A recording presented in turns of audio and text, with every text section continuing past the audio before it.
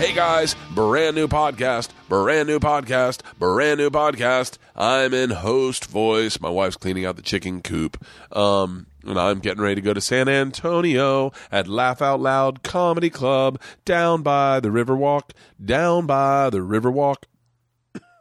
Excuse me. It doesn't behoove me to say this, but I also point out that that Felipe Esparza is down at in San Antonio this weekend too. He's at the Improv. I only say it because he's a fantastic comic, one of my favorite comics, no joke. And I know you guys love him, so I thought I'd let you guys know. He's down there too. So go see 2 comedy shows or just see one. It doesn't piss me off. I want you guys. I want to share with you guys the real. Keep it real, motherfucker. And I'd go see Felipe. Definitely. I wouldn't see him over me. But I'd definitely go see him. Anyway, let's just fucking do this. Laugh Out Loud San Antonio, Helium Portland the next week, Richmond Funny Bone the weekend after that. I think those shows are almost sold out. So if you're in Richmond, get your tickets now. Calling Sick to Work show in D.C. sold out in 1 minute. I bring that up on this podcast. I was very, very proud. I got a text from Elliot, and he was like, dude, 1 minute. I was like, shut the fuck up. The next week, Columbus Funny Bone. I am at the Columbus Funny Bone on the 17th of March. St. Patty's Day, doing a Calling Sick to Work show. That show will sell out. It sold out last year, and we will be drinking all night. And then I got a show the next day at some fucking college. Good luck, college. I will do my best to be sober. On the 25th is Doug Stanhope's birthday. Send him a card, send him a present. I think we should all send him a present. I'll get his address. I'm sure he puts it out. But just let's all send him birthday presents. The Omaha Funny Bone the weekend after that. By the way, Omaha's got one stop. I'm going to try to do a podcast with Larry the Cable Guy that weekend. Oh, 3 eggs? Oh, our chickens are laying eggs again. Fantastic. You stepped in dog shit? Yeah. Oh, fuck. Omaha Funny Bone. Omaha has a direct flight. I'd like to do a podcast with Larry the Cable Guy. Can everyone hit up Larry? So I'll be there the 31st and 1st of April. Wise Guys Salt Lake City, Wild West Comedy Festival, although I cannot find myself. Huntsville, Alabama, the day before that. Shut the fuck up. I got a cold. I got it in London. All right, let's just start the podcast. Real quick, Pete Holmes' show on HBO, Crashing, is fucking awesome. So if you haven't seen it, put it in your DVR, watch it. Thank you, everyone who DVR'd my comedy special. I just got the numbers on how many people DVR'd it, and I was astounded. So if you haven't DVR it, Artie Lang's fucking amazing. Pete obviously is amazing. It's great from beginning to end. It really is fucking great. So check it out. And if you're a comedy fan, you'll just love it. Everyone's in it. Big J's in it. It's really fucking phenomenal. Is that it? No advertiser this week? No advertiser. I'm coughing like a motherfucker. Today's guest is a British comedian. This is a podcast I am very, very proud of. I think you're going to absolutely love it. It is the reason I have a podcast. The reason I have a podcast is not for this moment. I'm very uncomfortable in this, by the way. I feel like I ramble. Anyway, the reason I have it is so I can hang out with other comics, get to know them, and make friends. That's the main thing. You know, it's hard to schedule time to like hang out with people when you're a grown man with kids. I have a hard enough time calling in my avails to the store because my wife's like, you're home for 3 fucking days. Be a dad.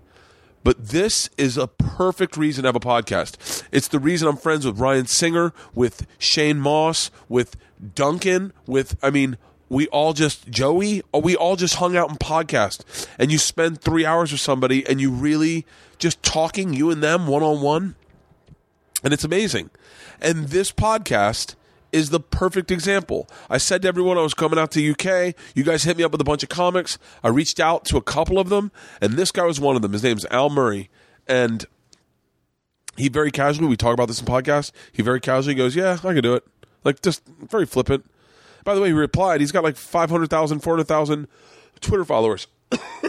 So I was like, wow, this guy's oddly approachable. He came out to where I was staying. I was staying at a friend's house. He came over. He was dressed really nicely. I got to mention that. And we just talked about everything. First of all, I became obsessed with what he's probably best known as. He's extremely extremely famous in the UK for a character he does called the pub landlord. The pub landlord is this pub owner, I think. He lives there and runs the pub, but he's like bald, he's gruff, he's xenophobic, and he's always believes Britain is the answer to everything's solutions. He hates France, he hates the Germans, he hates Spaniards. It's a character. I think we'd call it a one-man show in our country, but in Europe where they take more chances doing stand-up, this is what he's known as, and it is fucking hilarious. At first I Googled it when I first hit him up, and I watched a little bit, and I was like, "Oh, this is good. This is really funny." And then throughout the process of getting ready to go to London and preparing for the interview, I started watching a lot of it, and then I started obsessing with it. And I was like, "This is fucking, it's genius. It really is." And I think it's ripe. I think our country's ready for something like this. I mean, I think our country, with what we're going through and what everyone feels and everyone's opinions, dude, this is, quote unquote, just taking the piss out of all of it. It really is just being funny. And if you want, go and Google him on or put him on YouTube. There's one he does with the globe where he breaks down every country and its direct effect, or the direct effect Britain had on either its success or its failures, or why it is where it is, or it is fucking, it is amazing. And I promise you, if you watch it, you will love it as much as I do. And if this podcast isn't to bring shit to you that you've never seen before and you get introduced to, and then all of a sudden you fucking love, then what the fuck is this podcast about? And this, my friends, you are going to fucking love. It's like almost a 3-hour, 2-hour, and 30-minute conversation that is seamless. We talk about comedy. We talk about stand-up. We talk about doing the road. We talk about kids. We talk about the pub landlord. We talk about how it affects, and I try to convince him to come to the States. And I just got a text from him the other day saying they're looking at September in New York. So, and I can promise you, if he comes to do a show in September in New York, I'm flying out with my wife and we're going to watch this fucking show. It's that fucking good. If you're British, you already know who this guy is. This description's for all the Americans like myself. I know everyone in comedy, and when I didn't know him, I was like, man, more people need to. So, without further ado, let's start the goddamn podcast, huh? You want to do it? Let's do it. I'll see you this weekend in San Antonio with my ears pierced. That's right. I pierced my ears with my daughter. And because she didn't want to do it. There's videos on my Instagram. Go check out my Instagram. Ladies and gentlemen, today's podcast, the pub landlord himself, Al Murray. This is the Murraycast. There we go. Great. Yeah, that's perfect. Yeah, this is... I don't know if, New York does podcasts a lot too, but more, LA, this is like, I don't know a comic in LA that doesn't have a podcast. Doesn't have one, right. Doesn't have a couple. Like, I think Chris D'Elia has like 3 podcasts. Really? Well, he had, you know who Chris D'Elia is? No. Very funny, really good looking, young, talented, sitcom actor. I hate him. Automatically, right? No, he just got a new one, and yeah, I don't know. Are they about different things? Does he talk? I don't know. I haven't seen his new one. His new one is in the Bill Burr model, right? Where it's just him speaking. Oh, right. Okay. This is like, so this is the older format. I started mine like 4 years ago. Yeah, it's just comics talking to comics. Yeah. Usually I get drunk, but I got a show tonight. But, where are you playing tonight? I don't know. The Bill Murray. The Angel Comedy at the Bill Murray. Really? I don't know that one. You see, I've not been a circuit comic for a really long time. I've been doing my own thing, so... yeah. I'm got to tell you, I'm absolutely fucking fascinated by you. I'm not joking around. The pub landlord. Yeah. I love that fucking dude. Oh, thank you very much. I love him. He's not me. I hope you're not disappointed. What I find so fascinating is, like, we don't really have that as much in the States. Yeah. Like, it reminds me of like a real, like, legit, like what you guys do in Edinburgh, like a real presentation, like a theater show. Yeah. Almost what Colin Quinn's doing, but with a character. Yeah. But that's where I come. That's the thing I came through, was doing Edinburgh's. I was my first sort of contact with doing stand-up or doing comedy at all was doing stuff in Edinburgh when I was a student, doing review and doing sketches. And so I've always kind of had that that mindset on, and I much prefer stand up over. I prefer long stuff to go and see. I always think stand up at its best is a long con rather than a mugging. You know, like because the show I'm touring right now is 2 1-hour halves. You know, and by the end of that, you're in a completely different headspace, the audience is, to where you started. You know, you can take them somewhere else altogether, and that's what I always wanted to do. So wait, what's the show you're touring right now? Well, I'm touring a show right now. It's a pub landlord show called Let's Go Backwards Together, which is about kind of the political mood. So wait, now. Explain. So I'm going to do my best to explain the pub landlord, and then you correct me. Okay, yeah, sure. It is a guy who I'm assuming probably voted for Brexit. Well, yeah, if he hadn't faked his own death 4 times, 4 times in pub fires to claim the insurance. Yeah, and he has a distaste for the French and the German. Yeah. And see, I won't say as Americans. I'll just say I don't really have a grasp of globally what's going on at all ever. Yeah. So, like, when you go through and you break down the countries with the big globe, it's fucking hysterical. Oh, thank you, man. And it's a guy who run. I guess it's an older version. I don't know if they exist anymore. Do they? Yeah. It's a guy that would own his own pub. It's almost like what Louis did on Horace and Pete. Yeah, kind of. Although we've. I mean, the thing with the pub in this country is, the British like to go on about how much we love our pubs and all this sort of thing, but they're a dying institution. So there's a kind of vibe around them that they're like looking backwards and that they're full of people. And also there's that drinker's logic that you'll encounter at, either 2 o'clock in the morning or 4 o'clock in the afternoon here. Because, you've got this. So the character came about. I suppose the best way to explain it is like how I arrived at the idea. Is I was doing a show in Edinburgh with a comic called Harry Hill who did a thing called TV Burp for like a decade, which is kind of like TV Soup, a kind of thing like that, a clip show. And we were really good pals. And we were doing a show in Edinburgh, and we had a gap to fill in the show, where we didn't have a compare, basically. And the show was on in a bar, and I said, well, why don't we say that the compare's not shown up, and the barman's offered to fill in? And he was kind of like, yeah, whatever, he basically didn't give a shit. So that's what I went on and did, and just started making this stuff up. And the character he's fiercely patriotic, but to the point of massive self-contradiction, so, which I think very often if you are fiercely patriotic, you end up having to do that to yourself. You end up having to contradict yourself to and all that sort of stuff. Yeah. Cancel yourself out, So he's massively patriotic. He's misogynistic isn't right because he doesn't hate women. Yeah. He's terrified of them. It's a world of difference.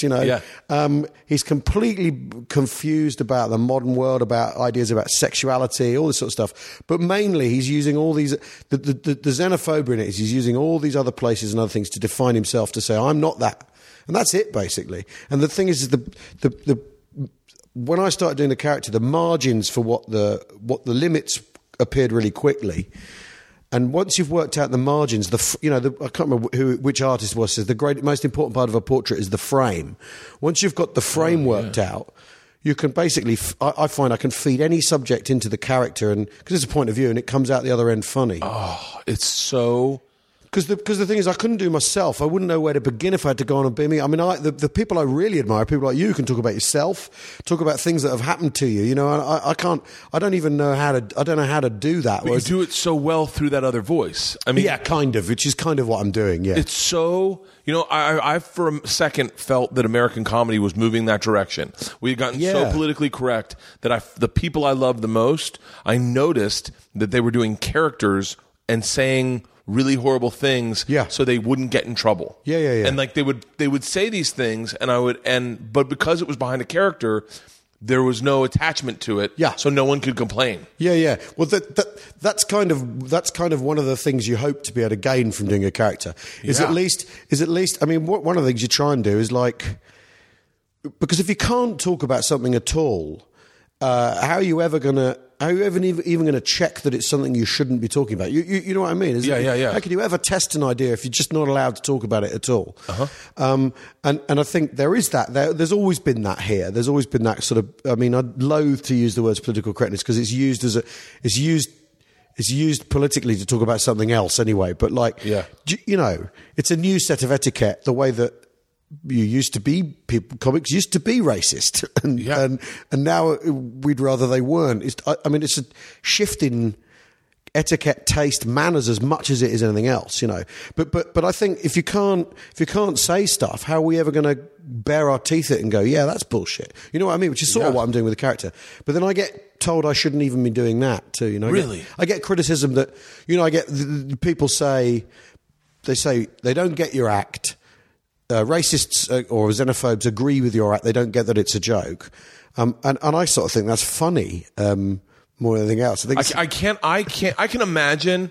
I can imagine there are people that watch it and go, "That's what I'm talking about." But anyone who does that is like, your part of you is like, I can't believe that you're missing out on the irony of this material. Like, but in a weird way, I find myself getting it, like when you said something about Spain. You're like the character said half of them are taking naps. You're talking about siestas, and I fucking. Well, the thing is, a lot. Cultural differences aren't necessarily good or bad, are they? They're just differences, and some of them, things like people taking a siesta. I think that strikes me as absurd, right? And finding that absurd doesn't degrade siestas, doesn't undermine Spanish culture. It's just me going, well, I find that ridiculous. I don't need a nap in the afternoon. What's wrong with you people? And that's all there is to it. There's this the idea that is somehow some sort of existential attack on something, which is what we should, which is the things we should be worried about in this world. Is silly. It really is. You know what I mean? And I don't mind saying it's silly and thinking, and I don't mind. And if someone tells me I'm wrong, fine. One of the things we've all got to be able to do a bit more is disagree. You know what I mean? And it not be the end of the world. Yeah, it is one of those things. And one of the things I always felt the coolest thing about this is America has, and I'm sure you've noticed this, but we have such an obsession about race. Yeah, and we all get, every time we come over here and do stand up, another comic will always say, "You guys are obsessed about race." Yeah, that's all you guys talk about. Yeah, but I felt like when I was watching that, I was like, I can't believe some American hack hasn't seen this and said, "Oh, I'm just going to do that, my version of that guy." Because right now in our country, dude, that character. I mean, I don't know, but it's just an archetype. The pub landlord, it's an archetype. That guy, because it's Archie Bunker. It's Archie Bunker. Yeah. But I can't. Which is Alf, which was here first as Alf Garnett. And Archie Bunker was franchised off of a sitcom from here. Really? Yeah. This guy, Johnny Spate was a really socialist left wing writer and wrote Alf Garnett, and it's a Jewish guy who played him, a guy called Warren Mitchell, and it was massive here. That show was enormous, really, and colossally misunderstood. You had people. Warren Mitchell would go to a football match and people would come up to him and say, "Yeah, you're fucking right about the Jews, man," and he'd go, "I'm Jewish. Yeah, I'm Jewish. What do you want?" Or they go, "You're right about the blacks," and he'd be like, "The joke's on you, buddy," and they wouldn't know what to make of it, and their creation basically spun out of their control. And then Archie Bunker is the American. They did explicitly franchise it to there. That's so interesting. I didn't know that. It's got that lineage. But the thing is the guy who says terrible things, that archetype goes back forever. It's how do we? You laugh at the fact that he's saying terrible things because we know they're terrible. Come on. I mean, it's the idea that you shouldn't be doing that now is kind of weird. But they recently. The BBC here did this series of where they did all their old sitcoms. They redid a load of old sitcoms, recast them, did them in a sort of retro style, and they did that one, and they did Till Death Do Us Part, it was called, and they hid it away, and they cut right back on it because he would use completely forbidden language now in that show. Oh, really? Oh yeah. Oh my God, can I find those online? Yeah, you'll be able to find those online. Yeah, shit. I mean, they've not aged well, but at the time they were like, they were when we only had 2D TV channels. Oh. The comedy that was on at 9 o'clock or 8 o'clock in this country, you would reach everyone and could be really incendiary like that. I had a joke. I've kind of tried to rework it recently, but one of the punchlines about it was I wrote it. It happened right around 9/11. Yeah, and I was at a bar with a black dude, and a Middle Eastern guy came in. Yeah, in real life, he didn't do anything. No, but in the joke, I say, and this is when you can know that you're lying in a joke. Yeah, where I needed some interaction, so I had him order a beer, which is so ridiculous because and I didn't even realize that until recently when I tried to pick up the joke again. Yeah. And I was like, why would he order a fucking beer if he's in a fucking robe and a hat? Like, he would never order a fucking, Johnny Walker Black? Like, no. And the black guy, he did it loud. And the black guy thought he blew up. He was like, ah. Yeah. And so then the black guy and I are watching him. We're profiling him. And then the guy leaves, and the black guy, in real life, the black guy said to me, I hope that motherfucker's not on my plane. And I was like, yeah. And then I was like, oh my God, how crazy is it that me and a black guy are being racist together? Yeah. That we're committing a hate crime together. How far have we come? Brought together. Yeah, they were brought together. And then one of the lines I used to say in it, because one of the things that blew me away in that moment that I never could quite explain was, it's interesting that he shared racism with me. Yeah. Because if I am racist, I don't like him either. Like, yeah. It's, and the line I said, how does he know my racism stops at Middle Eastern people? And I would get people coming up to me after shows going, yeah, my racism doesn't stop there either. And I would be like, no, you're missing the fucking point. Yeah. And so I stopped telling it altogether because I didn't like that people thought. Yeah, but you know what? If I'd stopped doing my act because I was worried that people might misinterpret it, I'd have stopped, 23 years ago. So how long have you been doing? I started doing him like that time in Edinburgh was in 94 where I sort of did it embryonically. And then I got onto the comedy circuit here. When I was sort of working in the 90s, you could do 50 gig, you could do 400-500 gigs a year. You could just hammer it, and you'd do 4 or 5. I think the most I ever did on a Saturday night was 5 shows, and I'd drive around town in this Golf. I'd drive around town in this car, and the bigger clubs. There was the Jongleurs in Camden, and then one in Battersea, so the North London and South London. What you could do is go on first at one, last at the other, and then get back and try and thread one into the journey. Really? And I used to do all that, and I kind of figured I'll do this, 400 gigs a year for 4 years, and if I come out the other end and I'm still like not sure of what I'm doing, yeah, I'll give up. Jesus. And that was the brilliant thing about the London circuit. And I remember you'd talk to Australian comics and you'd meet American comics, and how completely different the circuit was here. Once you broke through, you'd be doing 20s every night. And then there's the 40s, extended sets, so you'd get into doing that as well. And that's the thing I was really interested in, which would then feed into Edinburgh, where you have to do an hour. So I think I did 2-3 years, and then of doing it on the circuit, and then I got into going to Edinburgh, and I did 4 Edinburghs in a row, and every year would write a new hour. Literally at the end of the Fringe, at the end of August, tear the set list up, start again, and really hammer into it, because that was the way to make it expand and grow, and all that shit. We did Edinburgh. Me and Patrice O'Neill, yeah, and Rich Voss did Edinburgh in 99 or 99. Yeah. Yeah, 99 was the last year I was doing it really like in earnest, and then basically I got to the point where I could play theatres on tour in the UK, and I could. So then you're doing your own thing, and I've found it's all got a lot easier since I'm doing my own thing. I'm set in my ways, and I'm kind of for that reason kind of lazy about a lot of stuff. But I don't like being on bills, because you've then got to, if you're on a bill and someone's really good, I have to come on and lay out my stall and sort of start again. Whereas if they're coming to see me in a theatre with no support, do a couple of hours, you come on and they're there to see you, and you can start from kind of, couple of dozen yards down the track. You know what I mean? Yeah, 'Cause yeah, they're there yeah. on your terms and they're to see you and all that sort of thing.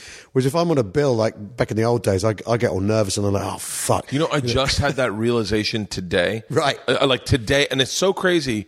I would be very nervous right now about my show tonight. Yeah. If I was at the Comedy Store. Yeah. Like I've done the Comedy Store, and I was almost uneased the entire day, stomach bothering me. Yeah. But knowing that I'm doing a show for legit my fans, like Yeah. people that bought my tickets, I just go, oh, I can't really fuck up. I mean, I can get too drunk to perform. That Yep. has happened. But I'm not. But like for the most part, like I go, I'm just going to go in. I literally I don't have an opening act, and I'm Yeah. trying to call this kid Pierre, Yeah. and to see if you can just do like 10 minutes in front of me, you know, just to warm him up. Yeah. And then all of a sudden I was like, I bet I could just send my wife up. They know who my wife is. Yeah. And just have my wife go, hey y'all. Yeah, how you guys doing? want to Yeah. see Bert? All Yeah. right, here he is. You know. But yeah, I think that's. I just thought of that today. I was like, oh, I am never going to be flying over here to be doing sets at the store. As fun as that is for me, and it's cool. I was like, I just will do small theaters Yeah.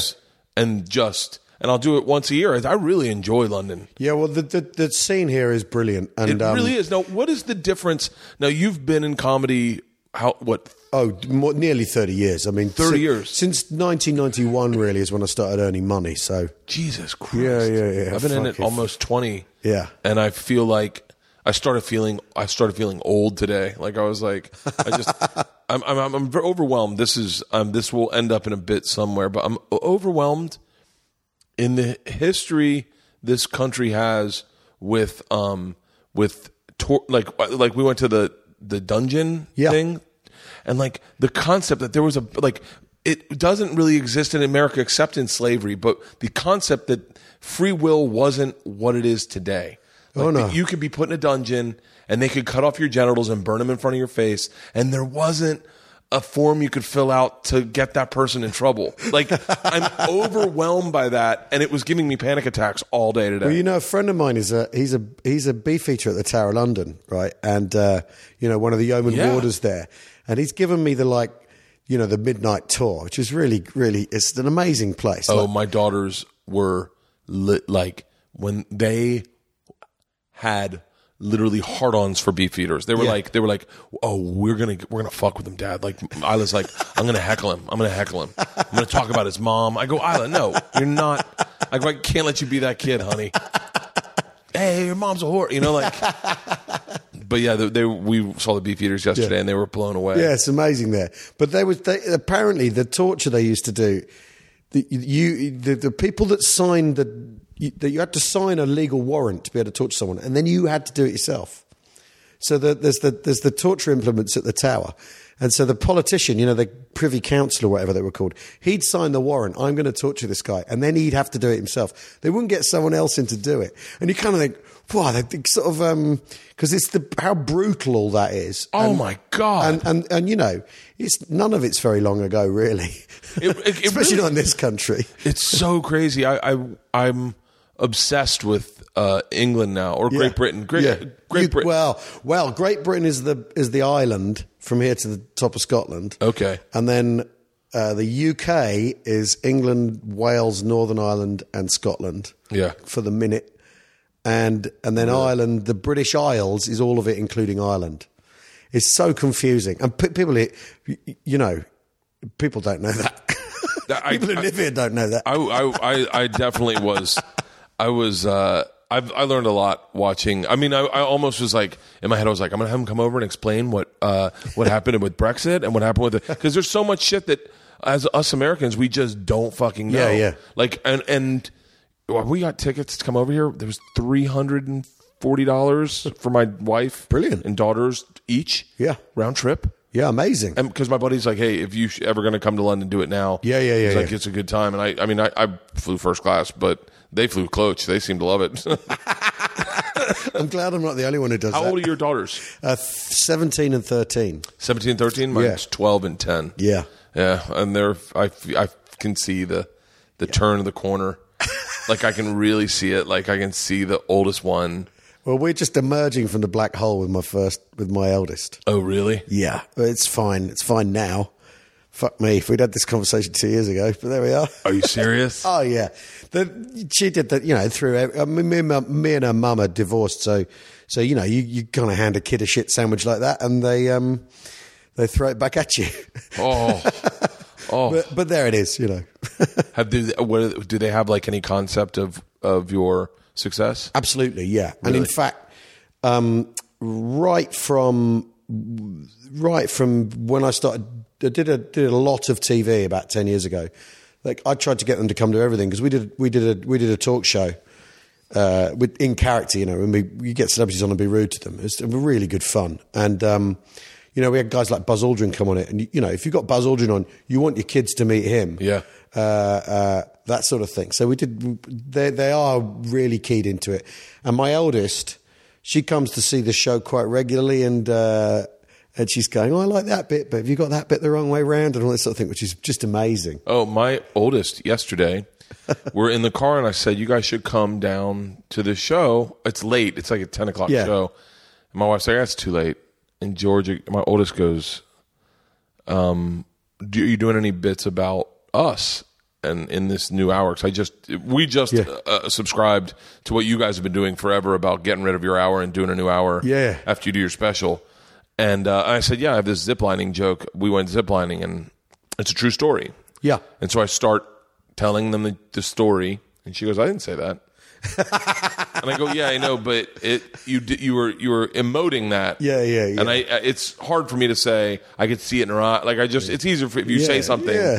She goes, "So you just basically lie?" I go, "No." She goes, "You go up there and lie." Like she overwhelmed by the fact that. Like, and then I told another story, and she goes, "Hold on, that's a lie also." I go, "It's not a lie, Georgia." I go, "It's a joke. It's like a story." She goes, "Yeah, but I didn't shit in the bed." And I was like, "No, but Isla shit her pants." And she's like, "Hold on, I wasn't even there that day." And I'm like, "Oh my God." I was like, "You know what? Man. Don't come to see the show. I don't need to see you." But I can.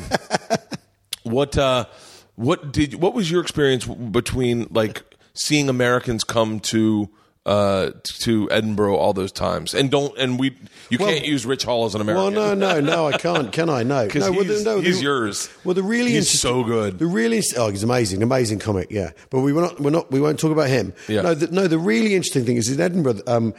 I always used to, when I was doing at the Fringe properly, in the late 90s, I'd be so envious of Americans because there'd be this sort of exotic cultural cachet. Brits love the sound of Americans talking about things smoothly and in a well-polished way. We just love it. It's fucking catnip. It's crazy, and it's sort of that. So what you'd see is sometimes you'd see kind of okay American comics, but just because they've got this sort of it comes across as like a complete. A sort of sense of it being complete because of the accent, because of the delivery and all this sort of thing. And so you'd see sometimes some years you'd think, why is he doing so well? Those jokes are okay, but it's the sort of exotic cultural thing of Americans, most of our, we produce a lot of our own TV here, but all of our mainstream cinema here is Americans. Americans are glamorous. And when you hear Brits go, Americans are rude and stupid, it's nonsense. America is synonymous with glamour in lots of ways here. So American stand-ups come with that cachet, especially in Edinburgh, guys they've come to our little festival. It kind of turns into that, That's really interesting. We bombed every single night so bad. We were in the assembly halls, and across. Well, maybe it's changed, but it was so uncomfortable. Really? And it was like we were doing it. We never had a good audience. Never turned a corner with bringing people in. Really? A lot of times, we were just a small room. Right. And the majority of the time, there were people that didn't speak English. They'd end up in the wrong room. Oh, yeah. And so we were just... Well, that's the tourist end of town, though. That's the problem with the assembly rooms. That bit is that bit of town. Although it's not there anymore. Assembly's moved, so... Oh, really? Yeah, because there was some... They rebuilt the building or something, and so the guy who owned the name took the venue somewhere else and all this shit. Now it's reopened. There's a new venue opened in the assembly rooms, but it's not called that. I mean, this is like, micro Edinburgh politics. But yeah, that's Do you changed. still go back and do Edinburgh? Yeah, I started going again about when was it? About 8 years ago. I started going back and doing like a weekend, and one weekend I relearned all the 4 shows I'd done in the 90s, did them all on consecutive days. Which, Oh, seriously? yeah. But that was such a mind fuck. That was like, I'd get these lists out, and because I hadn't recorded them or videoed them, get these lists out, and you read the list and think, what the hell is that? What is that, and how does it connect to that, and how do I end up here? And and very few punchlines written down, just sort of topic headings and. Oh, really? And the diversions that went with them, but not punchlines. So you'd be thinking, what is this? And the first show I kind of remembered. The second show I remembered really well because it was the first thing I'd sat down to write from start to finish and got it right. So I was really pleased with it. So it sort of stuck with me. Yeah. The fourth one, because we then went and toured it, and I did it like 300 times. I could do it for you now. But the third one, I'd look at these lists and it'd be like, nah. What was the premise of the fourth one? Well, the fourth one it was called And a Glass of White Wine for the Lady. But the fourth one, that was the last year I did Edinburgh properly, and up to that point I'd tried to be quite clever with the storytelling, and I was trying a bit hard. And that fourth year, I said to myself, just try and be entertaining. Stop trying to wear your brains on your sleeve. Just do something entertaining from start to finish. Yeah. And that was the best show I'd written by a long way, because it just sort of it took it easy in the way I approached it. Yeah. Which actually, when you're doing a character, is actually the smarter way to do it. The character will do the lifting if you've got the character right. You don't need to do any more than that. That his point of view will carry an idea rather than you having to lay out things. I used to do these long, real long Shaggy Dog stories with diversions and all this sort of thing. Things that would go on for half an hour. Yeah.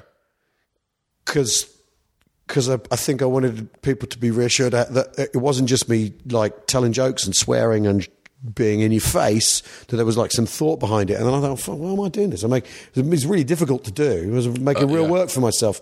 And if you get it wrong, as we screw it up halfway through, you create problems for yourself. So I kind of had this epiphany of the keep it simple, stupid thing. It's so funny. I should take that approach. Right now, I'm working on my new hour, and I got recognized, I think, for one story. Right. Yeah. And it's a 13-minute story. Yeah. Very kind of very big tentpole story, and it took me a while to figure the story out. Yep. And then I was like, that's what I need this hour. And so part of me goes exactly what you just said. I go, I think the character, our comedy is so different in America because people will write jokes and say, like Amy Schumer got in trouble for a bunch of racist jokes. Yeah. And then she goes, that's a character I do on stage. That's actually that's not the American form. Yeah. The American form is to be you. Yeah. And kind of. But there are we do have you do have some Larry the Cable Guy. Yeah, exactly. Judah. Yeah, exactly. But I mean, I think the thing with a lot of character acts is they kind of devolve into catchphrases and getting past that's quite difficult. I got caught in a bit of a catchphrase thing for a while, and the way to solve that was to never do them. What was the catchphrase? I had fucking loads, but I've got one that I always come back to, which is this thing, which is if we didn't have rules, where would we be? France. If we had too many rules, where would we be? Germany. Which is if you want to sum up what a lot of English people think of their nearest neighbours, that's it. And then I'd always tag a third one on the end, so there'd be one. There's always a third one. So, and if we had rules insisting our kids take firearms into school, the US, or if we had rules allowing us to shoot our girlfriend while she was on the toilet, South Africa, so you could always that one worked because there'd always have to be a tag. Yeah. But I at one point, you'd come on and you'd feel the audience going, "He's going, come on, do it, do it." So what in this current show, that comes up like kind of as an afterthought an hour and a half into the show because you just don't want to.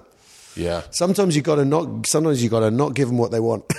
Okay, what? Because I feel like all I do is give people what they want. Yeah. Like I'm assuming you know nothing or little or to nothing about me. I know enough. Yeah, but I type perform with my shirt off. Yeah. And but I feel like you come up with something that works. And then the second it works, you just go, I should distance myself from that. Yeah. Like I did this raffle for the waitstaff recently. Yeah. And went online and it got a bunch of views. But it's basically I just tell everyone in the audience to give $40. And then we raffled off someone on the waitstaff. I was in wherever I was this weekend in Seattle. I was in Seattle this weekend past, and the whole time they're like, "You doing the raffle?" in the audience, and I'm like, "Oh fuck!" Yeah. If it wasn't such a great thing for the waiters who get like fucking $680, yeah, and it changes their. I go, I'd never fucking do this again. Yeah. But as soon as you get something that works, you're like, huh? Yeah, gonna have to do it. Yeah. It's so interesting.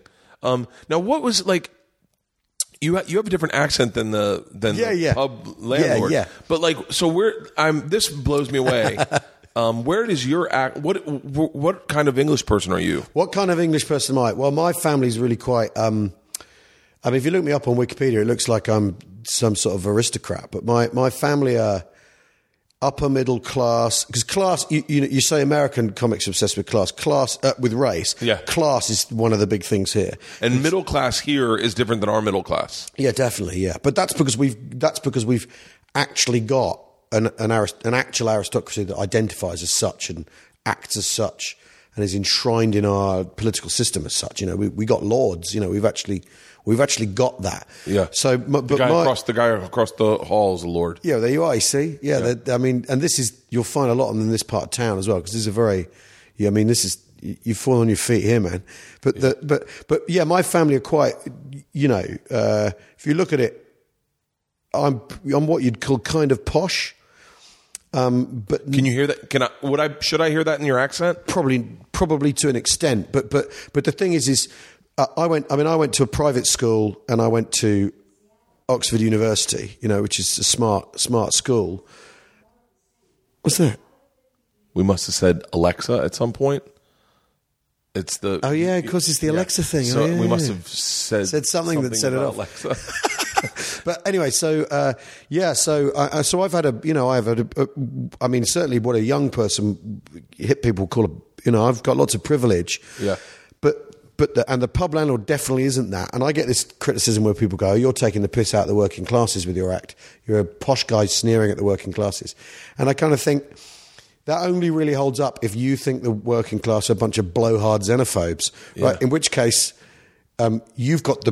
you're the one with the prejudice because you've not really thought that through. And I also kind of think we live in a although we have got this class system, we live in a fluid plural society where everyone's entitled to a point of view. If people are being ridiculous, they're fair game. Yeah. You know, what difference does it make where they're from? If someone's talking shit, we should be. If there's a set of people who talk shit, we should be taking the piss. And we're in our politics right now in this country. People are really beguiled by the idea of men of the people. You know, so I've got the pub landlord at the moment is saying that's what he is because I think it's funny when anyone claims to be that. I think it's absurd and a really great thing to play with as a thing to take the piss out of. Yeah, I mean, because it always ends up somewhere ridiculous, like in America where you've got an inherited billionaire has managed to position himself as a man of the people. It's amazing. It's just amazing, mind blowing. What's going on in our country? Like mind blowing to the point where I go. Like sometimes I find what he says so comical. Yeah, like I laugh hysterically. He did a interview with Joe Scarborough, and I was howling laughing at the way he was talking. Yeah, like just like screw him. Yeah, and I'm like, what? You're not allowed to like. Yeah. And then this morning, I know my wife said something, and we've been out of the loop. But my wife's like, oh my God, they're holding like Senate hearings on him. Yeah, his involvement with Russia. And I'm like, are you like this is.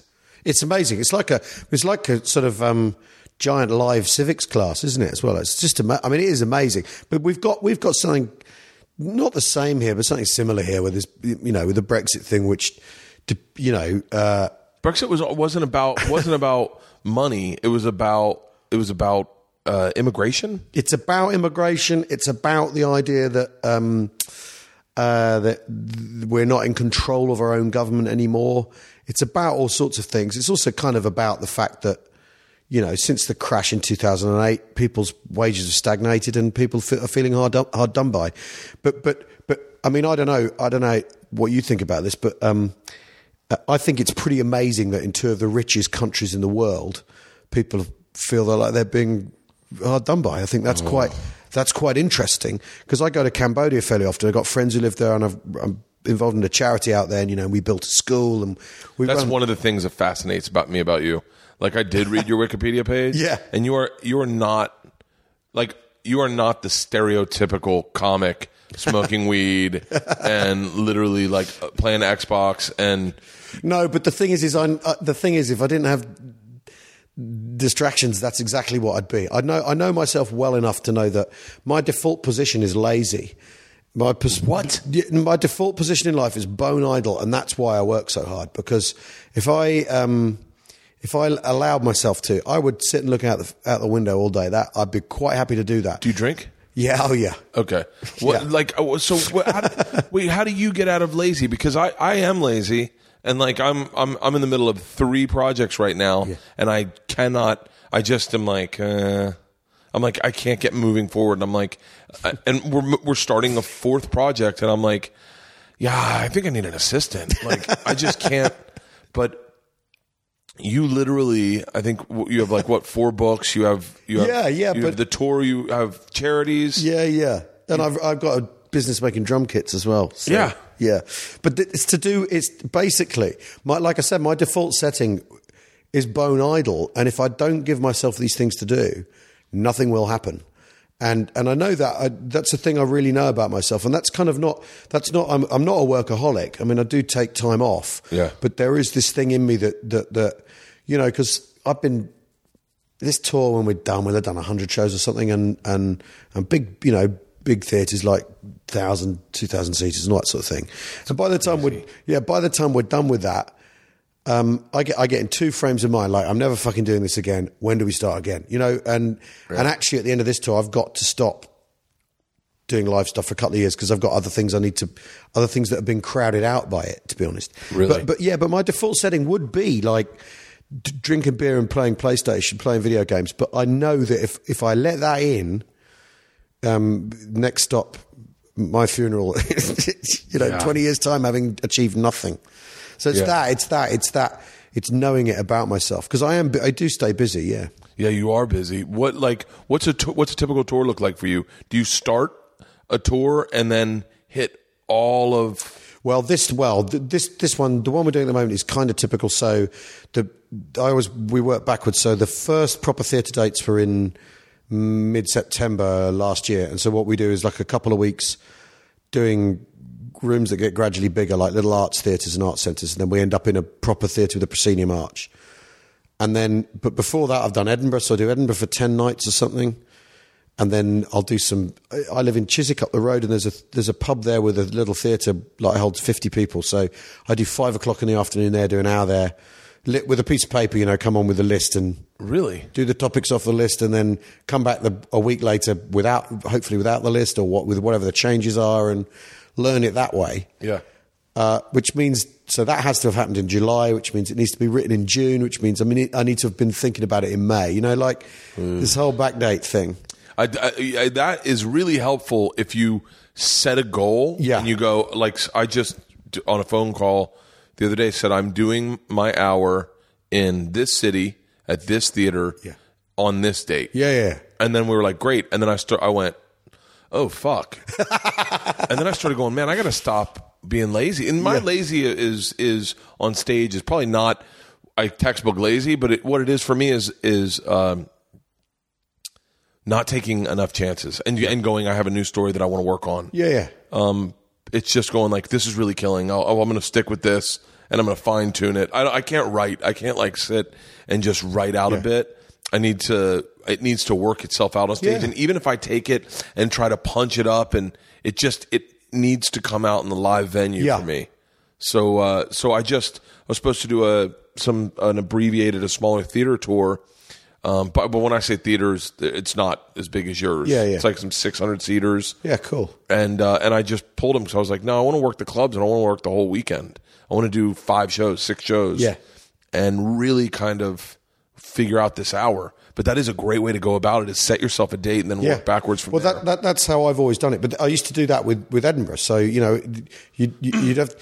And I used to think doing a character, you can be particularly vulnerable to the idea that, it's the same as last year. So I'd make sure the show, start to finish, the content was completely different. So all right, the attitude hasn't changed. The character and the approach hasn't changed, but the materials are different. So I really got in the habit of that deadline thing, but it gets harder every time. Every couple of years we come around. So what we do is so it goes May, June, July, August in Edinburgh. We tour. So last year we toured September, October, November, right up to end of Christmas, at the end of November, and then I just started going back out again. So I had a couple of months of it over Christmas. But that then means, the first gig when we're back comes up, and I'm thinking I can't remember a word of this stuff. I used to like that. And then fucking Bill Burr got in my head, and he goes, I hadn't done stand-up in like a month. Right, yeah. And I was at the store, and I go, I love this feeling. And he goes, really? Yeah. He's like, I don't see it. I said, what do you mean? He goes, it just seems real rusty. And I was like, oh, yeah, I am real rusty. I like the rust. Yeah. Personally, I think the rust is healthy for me. Yeah. But I was like, but it's very different than when you are in that muscle where you've been working every fucking weekend. Oh, yeah. But I used to, when I did the circuit a lot, my then girlfriend, she'd go, why do we never go away? And I think, well, the reason we never go away is because if I stop for like a week, that first gig when I go back, the Monday I first go back, I am shitting myself, and the words come out, and the words come out wrong, and they come out with the wrong pace or in the wrong, all that, and so, like I say, we're restarting this last week. Or the week before last. It was really like I was really nervous about it because also there's that thing. It's £25 a ticket. I'm going to talk to them for a couple of hours. You need to know what's in the show. Yeah. What does your tour look like? Is it just you? Is it you and a manager? Is it you and me and a tour manager? And then my tour manager I've worked with a really long time. Is a brilliant guy. And then we have a tech guy who goes out because we've got I've got a bar that that's got all the beer in it and the stuff that I was wondering how I was like, wait, they have a real fucking kegerator. Yeah, we refill a thing every night and I put a pump on it. It's not a proper keg. Oh, okay. No, it's just hand drawn. You realize there's people like me in that audience going, there's a real keg back there. Yeah. Well, the thing. What's really interesting is what people think what is in the bar. Yeah. They always ask me, is that real beer? And you think, come on. Wait, is it not real beer? No, it can't be. Are you shitting me? No, but I'd be twice the size. Oh. I wouldn't still be alive because I drink in a proper, if I'm not spilling it too much, because I try and spill as much as I can as well, because it's disgusting, this fake beer. If I was drinking the real thing, I'd drink 5 or 6 pints a night, and I'd be a mess. Paul F. Tompkins, who I don't know if you know who he is. No, he's a comedian in the States, and we're not friendly, but he did a special that I really loved, and he drank 6 Guinness beers. Jesus, and I loved it. It was like I got to hang out with him that weekend. That's where our rift happened. Yeah, but I told him, I said, I really love that special, and I love that you drank 6 beers. I have the same thing. I think people think I'm drunk on stage. Yeah, I think they think I'm drunk all the time. Yeah, but I slow roll a vodka soda. Like I'll sip it. But and then there are these shows, like tonight will be one of them, where shots will get sent to stage. Because you're here one night, it's fucking small crowd, Yeah. But that's so funny. I definitely thought it was real beer. Oh, no, I'm sorry. That's so funny. But there's a club I used to live over in Fulham, and there was literally a club at the end of my road. And they'd do this thing, if someone had dropped out, they'd call me, and if I was in, I'd find out if I was in, I'd put the outfit on and go over the road. Yeah. And that one, you'd think, well, I'll have one before I go on. I'll take one on with me. I'll accept any that are offered. And I remember I did a show where I would have drunk 5 or 6, and I think I expect it was rubbish. I expect the show was shit, but I had a fantastic time. Yeah. And and I think what should have taken about 40 minutes took an hour and a half as well, because you could just get bogged down in that extra detail and the extra telling and the That is where I say it's when I get gluttonous. Yeah. If I'm drinking, I'm gluttonous on stage. That's the right word for it. That's exactly the right word for it. I've only had one show that I've done blacked out that I don't remember. Right. And that was in Tampa. I do a tour called Call In Sick to Work. Yeah. I go in, I do radio, I drink on air, and then I go right to the club, and everyone calls in sick to work. And we do a club at like a matinee, like a 10. Oh, amazing! What a brilliant idea! Yeah, I think we're turning it into a radio show. I don't know what we're going to do, but it's a live event. And I mean, I'm bragging right now, but I just announced one in DC at 10 a.m. yesterday. Yeah, and it sold out in a minute. Jesus, that's brilliant. It sold out in a fucking minute. I was blown away. My buddy Elliot called me. He's like, dude, it sold out in 1 minute. But they're really fun because it's day drinking. It's like everyone's favorite time to drink. And so everyone, brilliant. What a brilliant idea. Yeah, it's a lot of fun. I'm doing one for St. Patty's Day in Columbus. That'll be sold out. Yeah. But they're just a blast. And I did one in Tampa, and I drank. I overestimated what I could handle at radio. Yeah. And by the time I got on stage, they sent so many shots that I woke up at my parents' house. My parents live in Tampa. Yeah. And I went, how did I get off stage? Not how did I get here? How did I get off stage? And I didn't remember. But everyone brings up that show, and they're like, that was fucking amazing. Did they enjoy, was it a good show, though? They loved it. They wanted me to tell that one story, my machine story. They're like, tell the machine. And I was like... And all I did was I was like, I'm not telling the fucking machine story. I'm going home. And I walked off stage. Really? Yeah, I don't remember it. I don't remember it at all. That's so funny. Oh, that's brilliant, man. Yeah. Have you ever thought about taking your tour to the States? Well, I did a pilot for Fox 10 years ago, I think, abortively, which was a really, really mad, weird, interesting experience. But I've never gigged in the US, and I'd really like to, but it's kind of that thing of, it's sort of why I've got to stop in June, is to stop touring here all the time, to find some time to do things like that and try some other places and suck it and see elsewhere. Because it would be really interesting to try and make the act come across in the States. Because the thing is I've played Australia quite a lot of, or a fair bit. I've been to Hong Kong, New Zealand. I go to Dubai, and then I've done shows in France and in Belgium. And the really interesting thing about, one of the things that happens here that doesn't happen when you take the act abroad is English people get in this knot. They go, "Is he laughing at us? Should we be laughing at this? Sometimes they think, what's the target? Where does the line fall?" You go to Australia, they think, yeah, that's what that act is what you fucking poms are like. Right? Yeah.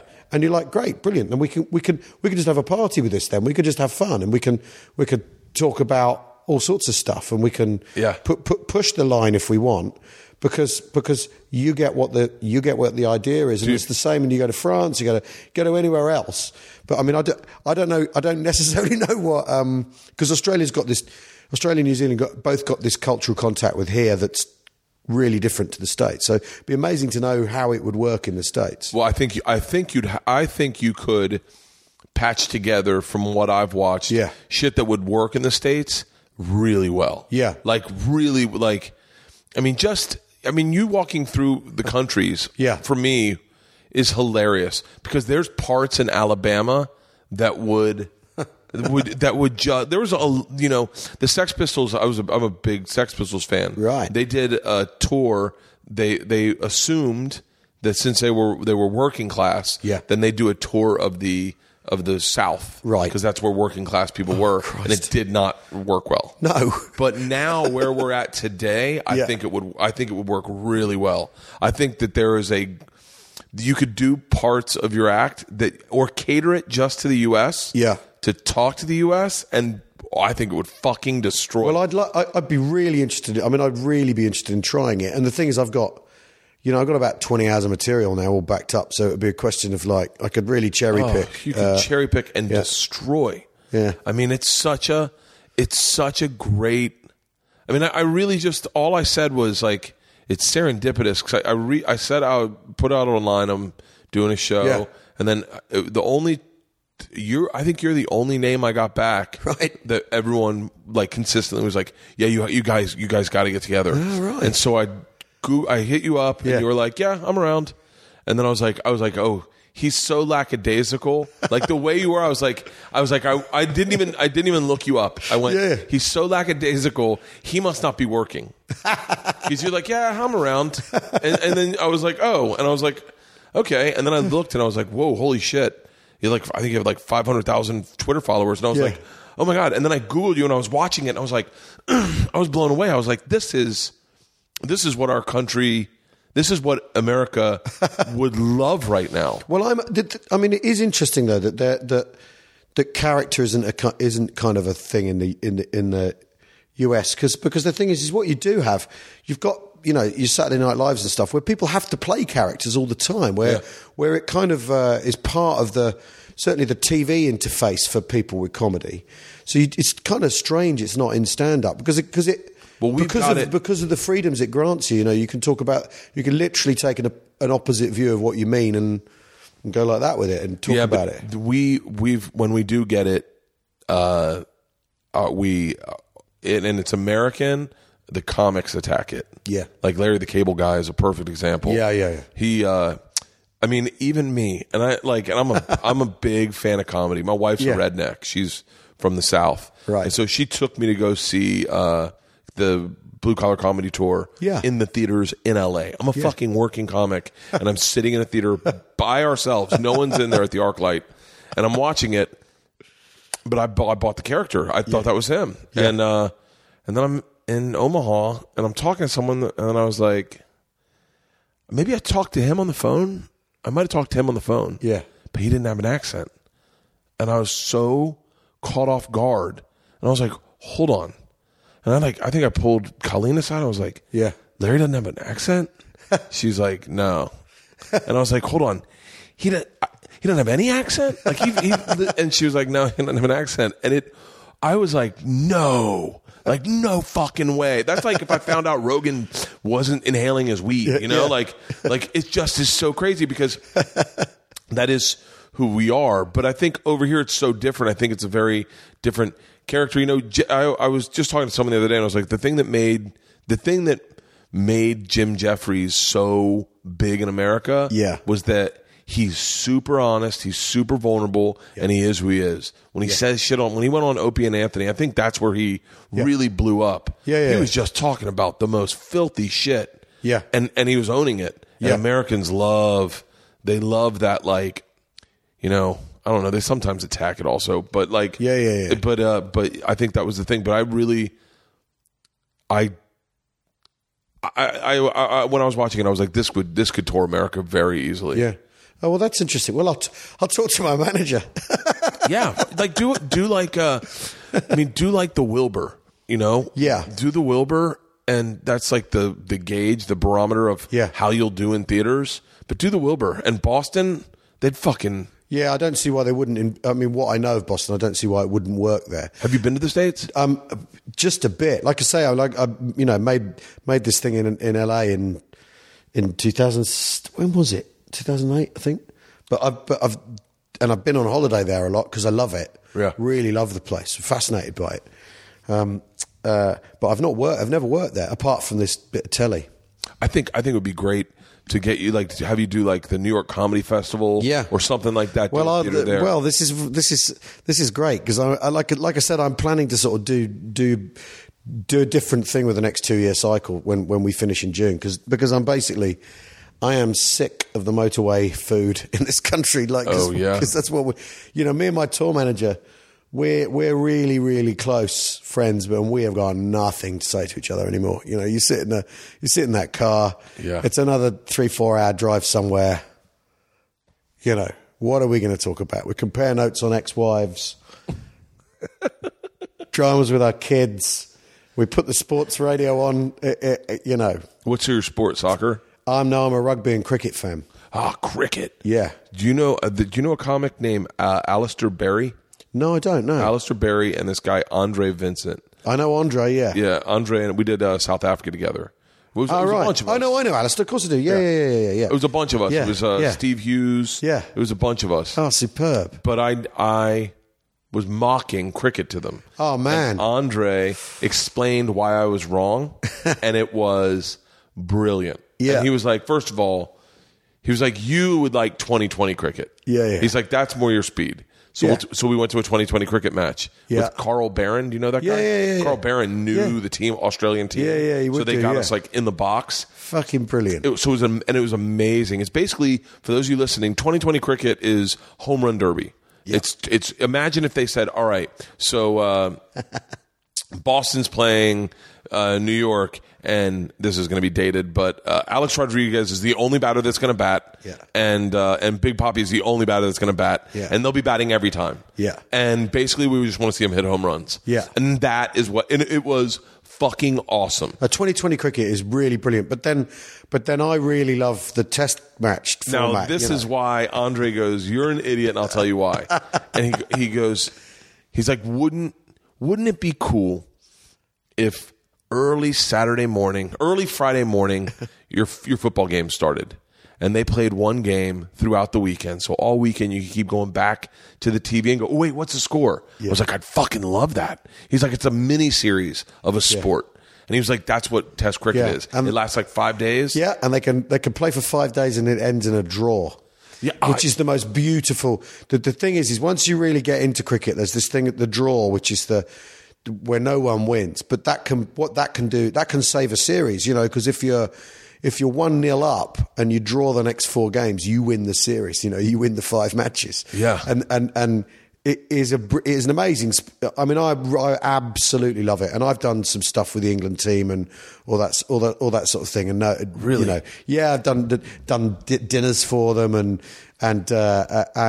really, it's such. I mean, the thing is it is externally impenetrable cricket as a sport. You think, what the hell's going on here? But once you get into it and what they're doing with the ball, you know, and they're throwing the ball at 100 miles an hour at each other, and you know, and they're not pitching either; they're bouncing it. So who knows where it's going to go? There's all that. Yeah. That's the primary difference between baseball and cricket in the terms of how they're pitching the ball, is they bounce it. So you got guys who bowl it really fast and how it's going to turn, and the guys who bowl it slowly so they can make it turn. Really, and you know, I absolutely love it, and I'm glad Andre put you straight, because yeah. Oh, Andre, But he won't put you straight about anything, though. That's I just talked to him last night. Yeah, because I was gonna see if he could come down and do a set at my show tonight, but he's doing something, and I don't even understand. I really don't get like. I want to say, like, I don't even know. It's a flight, I'm sure. Yeah. And so he's like, I'll be back Thursday. We'll hang out Thursday. But like, he was, too much to talk about with that guy. Cause like, I have a lot of energy. Yeah. And I think Andre said to me one day, you cast a very large wake. I got him really pissed. Because I used to have a joke about getting in a fight with the black guy. Yeah. And we were in South Africa. Yeah. And, the joke was, and this is so hacky, I'm so glad I'm not doing this anymore. The joke was, I was at a disadvantage because it was night. And I said, fighting a black guy at night, it's like fighting Predator. Right. And you just hear, and then I said, it's like fighting a white guy in the snow. Right. And the joke was fighting an Asian at dusk. Right. And what did Andre say about that? They didn't get the joke. Fighting it, because Asian for them means something different than it does for me. Yeah. Asian for me means Chinese. I think for them it means people from India, which Pakistan, are as dark as black people sometimes. Yeah. So this South African comic's like, you should say colored. He goes, that's our mixed. And I was like, oh yeah. So I do it on a show, and Andre lost his fucking mind.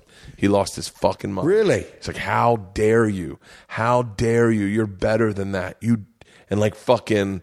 And I was like, Jesus Christ. And the poor South African comic's like, I gave him the line, and Andre's like, he's better than you. I mean, Andre can be a little bitchy at times. Yes. And so the first thing I ever did in Edinburgh was with Andre. Really? Yeah, like a mixed bill thing, right? Way back when. Yeah. Yeah, I've known Andre a long time. And yeah, he can be spiky, he can be bitchy. What I like about what he's also trying to provoke as well. He may not mean a word of it. And that's what I think he's quite fond of getting people to think, which is, I think, really quite unusual. Yeah, it really is. So who were the guys you started with then? Like, oh, God. Well, when I started out... I wish I knew names better. Oh, well, so people like Harry Hill, Stuart Lee, I knew... I know the name Stuart Lee. Yeah, he's a big cheese here. He's a sort of comics comic as well as the thing although, British people listening to this will pounce on that, but that's kind of... He did a lot of stuff about comedy and comic expectations and audiences and this sort of stuff in a couple of TV shows he did, where he kind of laid into quite a few people. Really? And a little bit of me and all this sort of thing. It's quite funny because we used to live together. So you can like, hey, Stu, what you fucking doing? Yeah. Come on. And I know why he was doing it. I don't know what it's about, but it's kind of him and then, God, who else? I mean, when I was very first starting out, people like Eddie Izzard and Lee Evans were breaking through, big names here. Peter Kay, and then Dylan Moran, and God, who else? Bill Bailey. A whole lot of people. When I, were either up and running when I was getting going, or kind of contemporary with me a bit. The League of Gentlemen guys who've gone on to do other. They weren't stand-up, so they're like sketch people, and they did a really important. Like seminal sketch show here, and then have gone into doing other really great TV. Yeah. I don't know who else. I'm right now. All my my British fans are losing their mind. Going, how the fuck do you not know? How are you not jumping all over this? But my favourite people of all, though, the people who made me go, holy shit, comedy is like the most exciting thing imaginable, are an Australian group, guys called the Doug Anthony All-Stars, who were a musical trio, and I saw them in '88 in Edinburgh when I was a student, and it was one of those things where you leave the show and you go and buy a ticket to come back immediately, and we queued in the street and everything, and they were extraordinary, and they were dressed like sort of punk mariachis, and they sang really filthy, really on the nose stuff, and they didn't, political correctness was kind of on its way up, establishing itself, that late 80s. Yeah. They did not give a shit for it, and their view was, this is comedy, so we're at the, to use a modern parlance, the safe space is here in the theatre where we can say whatever we want, and it doesn't matter, and none of it matters. And I'm joking, and they'd go on in the Fringe in the old days at a place like the Fringe Club and go, Good Evening London, like that, and the Scottish people, that's like as incendiary as you can be in Scotland. Yeah. They'd go nuts, and you go, come on, we're fucking joking, mate. What's your problem? And that's always, and they were brilliant. And I saw them, must have been half a dozen times, and I was opened for them 2 or 3 times when I was just starting out. And then they went back to Australia, and they're massive stars in Australia, and really did their own thing. And the year before last, one of them, Tim, one of the guys in it, Tim Ferguson, he got MS, and he's really ill with MS properly, and he's in a wheelchair, and he's sick with it. But he's like this. He's undimmed by it. He's ill. Yeah, getting around's more difficult, but that hasn't got in the way. And they reformed 2 years ago, and I got them to. Produced them, brought them over to Edinburgh last year because I had to see it again, and they did this show that was the most amazing, amazing, life-affirming, totally, genuinely edgy thing you've ever seen. Because they've got a guy who's, he looks like he's mortally ill, and they're taking the piss out of him, and they're taking the piss out of the situation and out of the things people say about people who are ill or with disabilities, and it's funny, and the lead singer he's got the most beautiful voice and a shit-eating grin, and one of the most charismatic people you'll ever hope to see. Yeah. And so none of it matters, and what they were doing was so well conceived because it was a perfectly polished show. So like the performance, absolutely no flies on that. Yeah. The content was operating on about 5 levels at once. So you can just laugh at the knob gags if you want, or you can laugh at the sort of nihilism of it, or you can laugh at the sort of the way, the touching fact it's 3 friends who've got back together when one of them's in a difficult situation in his life. Or you can laugh at the fact that they're being horrible. You know, if your taste runs to really black humour, you can laugh at that too. And they were a huge inspiration to me, 30 years ago. And then to see them again last year, it was like, this is the shit. This is why I got into it. This is what you want to do. You want to do an act that works on, or my ambition, do an act that works on what you can take it in different ways if you want. Yeah. It doesn't have to be about one thing. You rely, and the other thing they do, which I really love in really great comics, let you make your mind up about what's going on. They don't come on and they tell you what to think. They tell you to think. There's a massive difference between the two expectations. If you're going to be a didactic comic, the way I much prefer it if you come away going, oh, that was interesting, rather than, oh yes, he's right about that. I just think, You know what I mean? I know exactly what you mean. I have such a problem right now with agenda-driven comedy, which is the majority of a comedy that's coming out of Los Angeles and New York. I wouldn't say the majority, but I'd say there's a great deal of agenda-driven There's enough comedy. of it, for it to be, And you're like, I will sit here and I will talk to you about gay rights or feminism or both, or I will talk to you about why Trump is the greatest. Like, I want to be provoked. Yeah. I want to be. But you do get this cyclical thing though, where people confuse means and ends. So the aim is to make people laugh, is to be entertained. Right? That's the end. The means include being political, being really bad taste, being edgy, being dumb, being falling over, doing stupid puns, doing wit, wordplay, storytelling, talking about yourself, being honest, being completely dishonest. Those are all the means at your disposal, but they're not the point of it. So we get these fashions here where we had a real fashion for the and kind of where all the critics operate is at Edinburgh, because that's where you see the most comedy and you get to compare and contrast. So we've had phases where you've got to be really honest in a show and tell the absolute truth about yourself. You're going to think, well, I'm not interested in doing that. But it's not. That's not comedy. That's a way of doing it. And then it shifts to why you need to be political. Well, that's just a way of doing it. You know what I mean. And you get this real proper confusion. And audiences. I mean, the other thing is audiences don't go to comedy very often. Comics go to comedy all the time. Yeah, but audiences, I never thought about it that way. You know what I mean? I go to comedy all. You go to comedy all the fucking time. Audiences don't go very often. They just go once a fucking year. Yeah. Because I've had people say to me, oh man, on my fan page on Facebook, go, oh man, how do I get to see you live? And you're like, well, I'm on tour again, right? That's fucking insane. And you're on the fan page. And the other thing is, I'll tweet the tour dates and someone will go, hey, when are you coming to Truro, which is down in Cornwall in the southwest? Yeah. And I'm like, the last date of the last tour was in Truro. Oh, why didn't I know about this? Because you're an incurious dick, right? because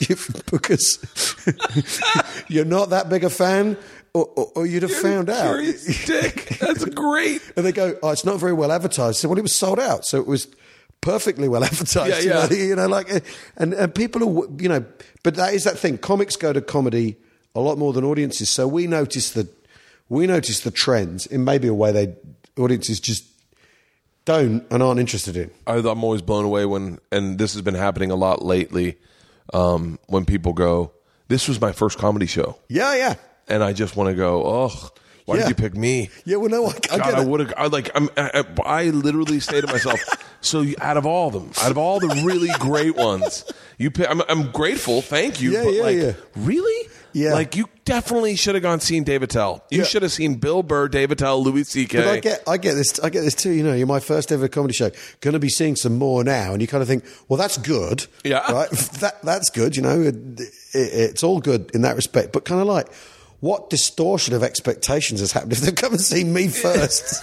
You know, whoever they go and see, you know, won't do half an hour of basically calling the people at the front wankers, you know, like, you know, or whatever, or maybe they're going to think all stand-ups are characters now, or you know, you just don't know. So interesting. Yeah, it's funny. It's funny. Now, what's a punter when you call someone a punter? Oh, it's an audience member. It means somebody who's paid for paying. I mean, it's actually an old word that prostitutes used for their johns. You know, like really? A punter. Yeah. I like. There's, you know, it's so funny as I watch your act. I go, like, I just go. I have the opportunity to ask him what that word means because I'll see him later. Like one of the things I thought I was like, this is going to sound horrible, but I go, how does divorce work here? Is it the same in the States where they get half your money, or do you have to pay them? Is there alimony? Well, yeah, there's alimony, and it's the same. Yeah, although yours differ from state to state, though, don't they? As well, LA, California, LA, they get half immediately for the rest of your life. You get half your. Oh no! Here it's different. Here it all changed about. I mean, I've been divorced twice, so you're talking to the right guy. My first marriage, we kind of earned the same. We had some joint savings. We just bought a house, and we just split all down the middle, and off we went. And I didn't owe her any money. She didn't owe me any money. We didn't have any kids, so we didn't have any ongoing obligations. And that's what the law. Was she in the arts too? She worked in television. Yeah. Okay.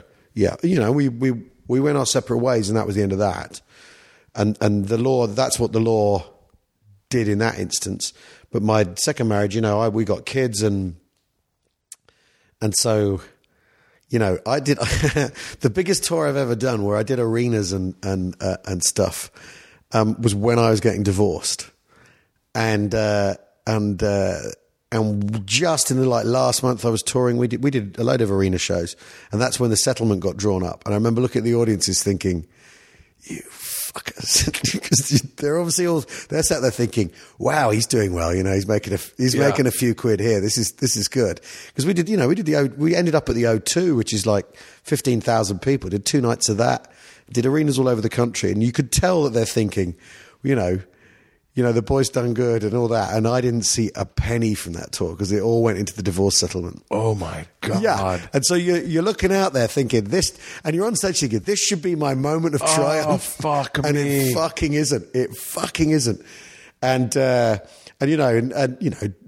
long and short of it is I didn't want that marriage to end at the time. Although, you know, I'm well out of it on reflection. But so you're thinking, I've got to give all these people this fucking money because of that woman. And the thing is that that show didn't really have anything about that in it at all. I hadn't put it through the filter, you know, to put it through the mincer. I mean, other stuff has since turned up, and a lot of other stuff since. Really, you know, but that's what I do with the act anyway. You feed a subject and it comes out backwards. You know, there's a friend of mine who's a religious guy who I've used quite a lot, but he'd never recognised the thing he said, how it's gone in, processed and come out the other end. That's my problem. 10-minute routine, you know. I say their name in it. I did this joke about this kid. This kid's name's John Henry. Yeah. In my last special. I met his mom at a orientation for school, and she said, my son's name's John Henry, and that's what I call my dick. Right, So I start talking to her about John Henry, he's my best friend. He lives down south. His next door neighbor's an asshole. He's got 2 roommates. And so I do the whole thing, and then I tag it differently than it really happened. Yeah. This was Georgia was in 1st grade. She's in 7th now, so this was like 6 years ago. She emailed my wife and was like, I'm assuming the joke about Bert's dick is my son.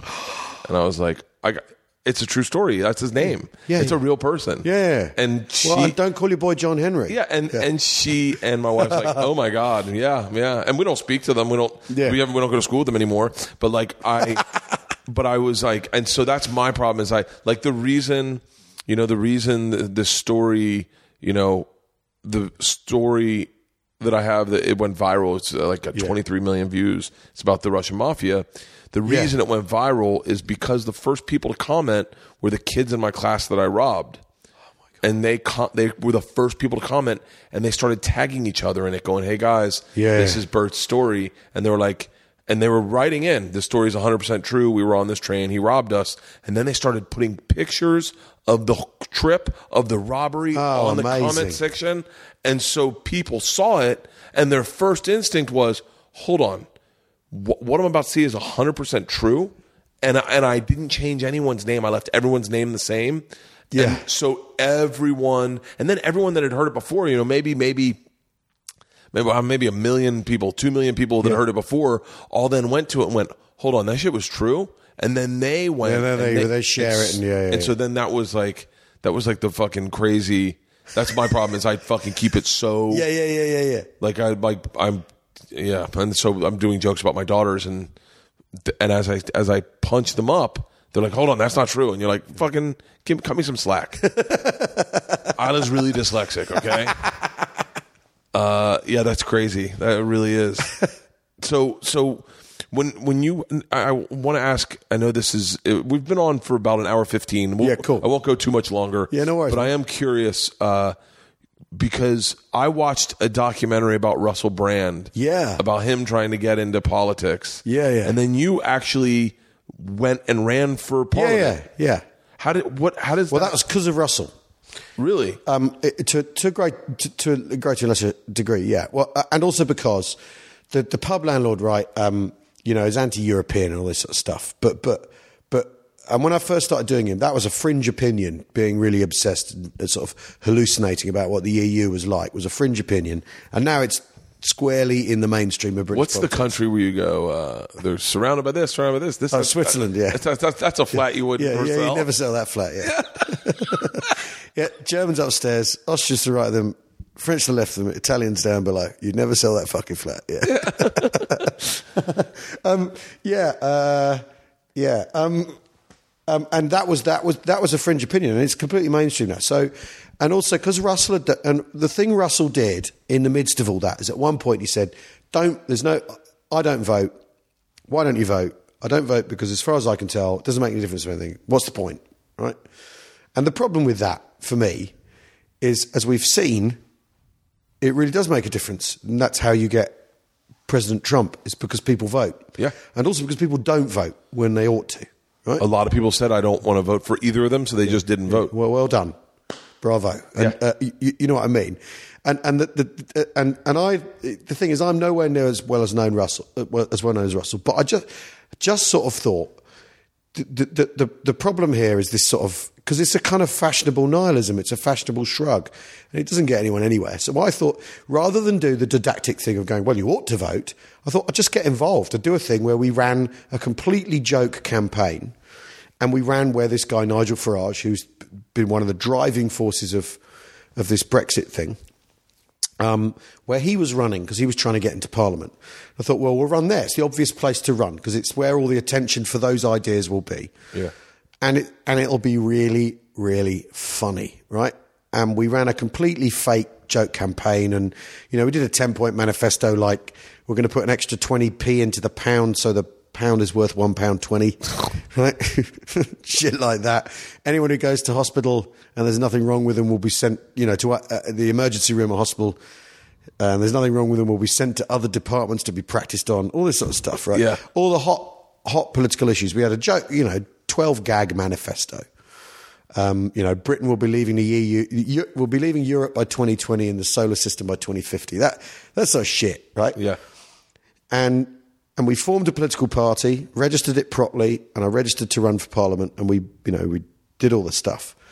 And the thing is, we did it because rather than just say, hey kids, you should vote. Voting's kind of your duty, or voting's cool, or voting is your voice, your chance to change things. Just put yourself up for election, and then because that's the way of if you're a comic, that's a more effective way of doing it and a funnier way of doing it. Yeah. And the shit we got for it was amazing.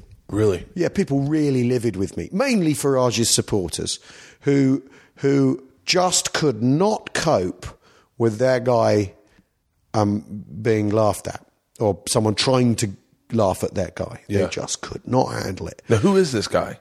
Oh well, God, therein hangs a tale. Did he get elected? No, so he didn't win. I picked up 318 votes on the night, which I lost the office sweepstake. We had a bunch of us working on the project, and I thought I was going to get about 700. So I was, usual thing. I can't estimate how many people there are, and he didn't win, and it was a big setback for him the year before last. Him not winning, it was like and I got myself on stage next to him when they announced the result and did all this. Oh my God, it's terrible. If you look it up on YouTube, Al Murray and Nigel Farage South Thanet. I put because what they do. I mean, the really funny thing about this is a load of conspiracy theories on the internet sprung up as to why I was doing it, as to why I'd run, and you could tell people till you're blue in the face. I'm doing it because we're joking. We're just taking the piss. Don't worry about it. Get over it. Yeah. And you could tell people that to your blue in the face and go, no, there's more to it than that. The BBC have put you up to it. And I don't work for the BBC. The BBC have been given money by the EU and they've put you up to it. I don't know what you're talking about. There was one that there was a persistent rumour that I'm a cousin of David Cameron, who's the former Prime Minister, and that he put me up to it. And that's an amazing... that's just the most brilliant bit of conspiracy stuff because my family, I said my family's kind of posh. Yeah. There's this thing where the author of Vanity Fair, a guy called William Thackeray, is my great-great-great-grandfather. There's just a thing I know about my family, right? He started Vanity Fair? He wrote the book that the magazine's named after. Oh, really? It's a satirical novel. He was a contemporary of Dickens. But it doesn't mean... It means jack shit now. Yeah. But it's just a thing I know about my family. And so it comes up. And so there's this website that do people's family trees, genealogy website, and they'd found someone in Thackeray's family married to someone in Cameron's family. And they do a press release every year where they put this stuff up. So people go, oh, that's interesting. I'll go look at my family tree. That's so funny. And it's mad. And the year before they'd done Obama and the Kardashians or something. Because to be honest, you go far enough back with anyone, everyone's related. It's just sort of bullshit. Anyway, So Cameron and I, we are not cousins, not by any measure. It's two people in our families 200 years ago who got married, but we're not the product of that. Yeah. You leave that alone on a message board, and it turns into he's my first cousin, and he's put me up to doing it. He's paying me to do it. Oh. And I'd have people on a daily basis on Twitter, more than a daily basis, saying that to me because they've obviously been off on some message board for idiots and discussed it and come up with their theory. It was amazing. So there's that conspiracy theory, because the idea that a guy would just do it to take the piss, the simplest explanation, was too difficult. It was too hard for them to wrap their head around. Yeah, exactly. Yeah, but we did, we ran this campaign where I was going to, because there's this thing where when they put candidates into seats in this country, they call it parachuting a constituency in. Yeah, right. It's what a constituent in, where they're parachuting a candidate in rather to the constituency. And so we were going to do a thing where I literally parachuted in. Right, I was going to do a tandem jump and all this shit, and because it seemed, actually do the thing literally as a gag seemed like a good idea at the time, and we were on the phone and sorting this thing out, and they go, and you've got to weigh less than whatever it was, 90 kilos. If you weigh more than that, you can't do it. So I get on the kids' scales at home, my daughter's scales at home, and I'm underweight. I'm like, brilliant, let's do it. I get there the next morning, and I'm about to get on this. I'm about to parachute. I'm about to go and draw my parachute or whatever. Yeah. Get on the scales, too heavy. So we had to cancel it, and so I had to do we had all these journalists there, all these TV networks. Oh, so I had to come out and do this statement, like a proper politician when something goes wrong and they've got to spin it. So I had to come out and do all this. I've been held back by health and safety gone mad and all this sort of shit. And I'm another victim of the obesity epidemic and all this sort of thing. And even then, you had people, the conspiracy people online going, he was never going to do it. He was never going to jump. This is a stunt. They go, no, I was going to jump. Why would I lie? And why would I say I'm obese? God. On purpose. But politics.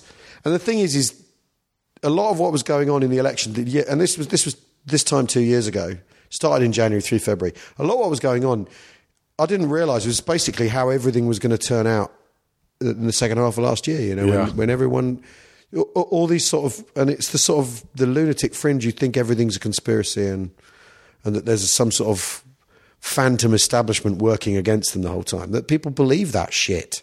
Yeah, some of my friends. Really? Oh yeah, of course. Conspiracy theory is really big in LA. Like, and I'm even prone to it. Like, I'll fall into some conspiracies where you're like, yeah, what is that fucking deal? Yeah. Like, yeah, like, my conspiracy theories are like hardcore, and I can't even share them because people really go, you don't really fucking believe that, do you?